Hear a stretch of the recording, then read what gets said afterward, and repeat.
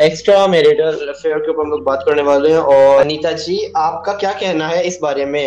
ये बहुत ही sensitive issue है हाँ। और मेरे लिए तो बहुत ट्रैजिक भी है, पर ये बहुत कॉमन हो चुका है इन दिनों। एक्चुअली जब लोग शादी करते हैं, पहले उनकी कुछ रिलेशंस रहे होते हैं, शायद वो वर्कआउट नहीं करते, फैमिली प्रेशर में किसी और से शादी कर लेते हैं, फिर भी वो पुराना वाला रिलेशन मेंटेन करना चाहते हैं क्योंकि वही उसका प्यार था। In some cases this happens कि शादी तो हो गई पर पार्टनर अपनी मन मुताबिक नहीं हुई, मतलब वो अब उससे कनेक्ट नहीं कर पाते, उसके साथ खुश नहीं रह पाते, कहीं और खुशी ढूंढने लगते हैं। और कभी कभी ऐसा होता है कि कैरेक्टर ही खराब है बंदे का, तो वो बस ऐसे ही मुंह मारते रहते हैं। तो ये तो आई गेस किसी भी रिलीजन में किसी भी एंगल से जस्टिफाइड नहीं है। ये बहुत ही खराब है क्योंकि आप एक दूसरे को धोखा दे रहे हो, आप किसी की दिल, किसी की भावनाएं, किसी की विश्वास के साथ खेल रहे होते हैं। तो ये बहुत ही गलत चीज है मेरी ख्याल से। वीना, आपको क्या कहना है? जनरली मैं जब as am doctor so I go through the people psychology में जब उन लोगों के साइकोलॉजी के बारे में जानती हूँ। तो आजकल के तो बहुत कॉमन हो गए कि extra marital it is like kind of having panipuri, ऐसा हो गया है। तो ऐसा लगता है कि at a point of time love marriage किया, जैसे कि आपने बोला कि अनीता ने मुझे बोली जब प्यार करते हैं when they were in engage, फिर बाद में किसी और के साथ शादी हो गई है तो दे गेट डिसअपॉइंटेड। फिर भी and when you even do love marriage also, उन लोगों के साथ भी ऐसा होता है कि because I feel that they expect lot from the other person, जो भी हो, लाइक आदमी हो या औरत, एक दूसरे से बहुत एक्सपेक्टेशंस रखते हैं। Maybe they are not able to, एक दूसरे की एक्सपेक्टेशंस पूरी नहीं होती है, या शादी के बाद लाइफ ऐसी होती है, शादी के बाद 2 झगड़े होते हैं, दैट इज वेरी कॉमन। और झगड़ा ये सब सॉल्व करना भी हमारी जिम्मेदारी है। So, but they don't get it solved and they fight. And to find that peace, they go into the other extramarital affairs with someone else. That could be a probable thing. And expectations, खुद के expectations hurt करते हैं, तो we need to always remember that no one is perfect. Yeah, obviously. मुझे लगता है कि आप किसी और के पास जाने से पहले अपने पार्टनर के साथ एटलीस्ट बात करके सुलझाने की कोशिश करें।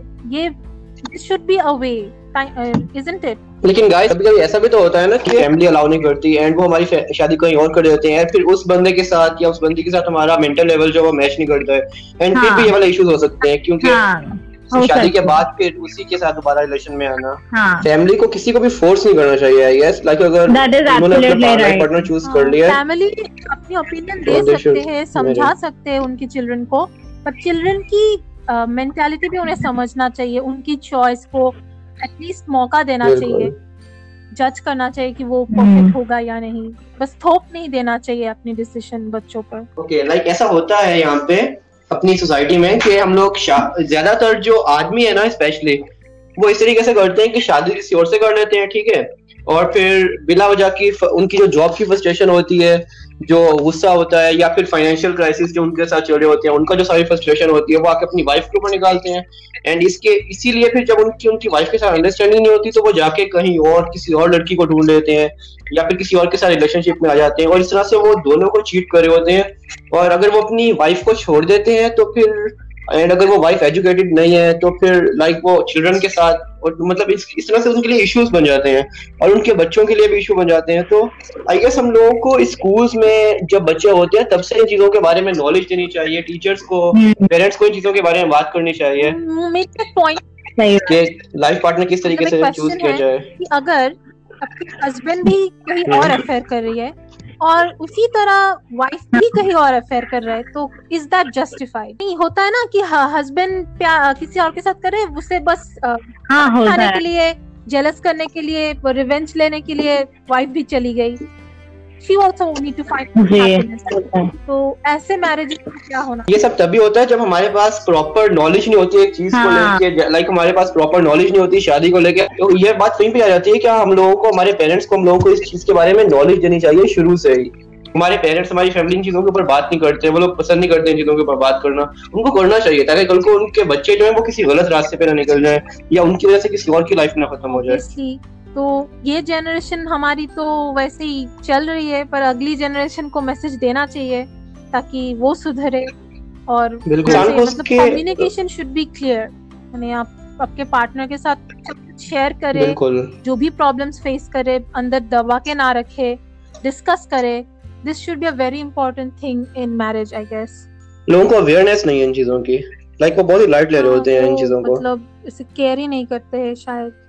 मतलब लोगों को लगता है क्या फर्क पड़ता है, किसी को कौन सा कुछ पता चलेगा। जब इंसान के ज़हन में यह आ जाता है कि हम लोग ये काम कर रहे हैं, कोई नहीं देख रहा, जब इंसान ये सोचने लग जाता है ना, तभी इंसान एक गलत रास्ते पे, एक जुर्म के रास्ते पे उतर जाता है। जब इंसान की मेंटालिटी ये वाली हो जाती है कि हमें कोई नहीं देख रहा। और ये भी होता है कि अगर आप किसी चीज छुपाना चाहते हैं, वो मतलब वो गलत है, आपके सबकॉन्शियस माइंड में वो चीजें रहती हैं। बिल्कुल। तो अगर आप कभी भी कुछ लगे कि ये चीज मुझे छुपाना चाहिए, आपको ये एहसास होना चाहिए कि वो चीज गलत कर रही है आप। So there should be a knock at the back of your head. इसका मेन पॉइंट यही निकल के आता है कि जितने भी टीनेजर्स हैं उन लोगों को सही तरह से नॉलेज लेनी चाहिए इन चीजों के बारे में, और इसके बाद किसी को लाइफ पार्टनर चूज करना चाहिए। और जितने भी पेरेंट्स हैं उनको भी अपने बच्चों की चीजों को समझना चाहिए और जबरदस्ती कहीं और शादी ना करा देनी चाहिए। तो बस इसी तरीके से फिर वो अच्छे लाइफ पार्टनर बन सकेंगे और सारा कुछ हो सकेगा। थैंक यू एवरीवन, बहुत ज्यादा ख्याल रखिए।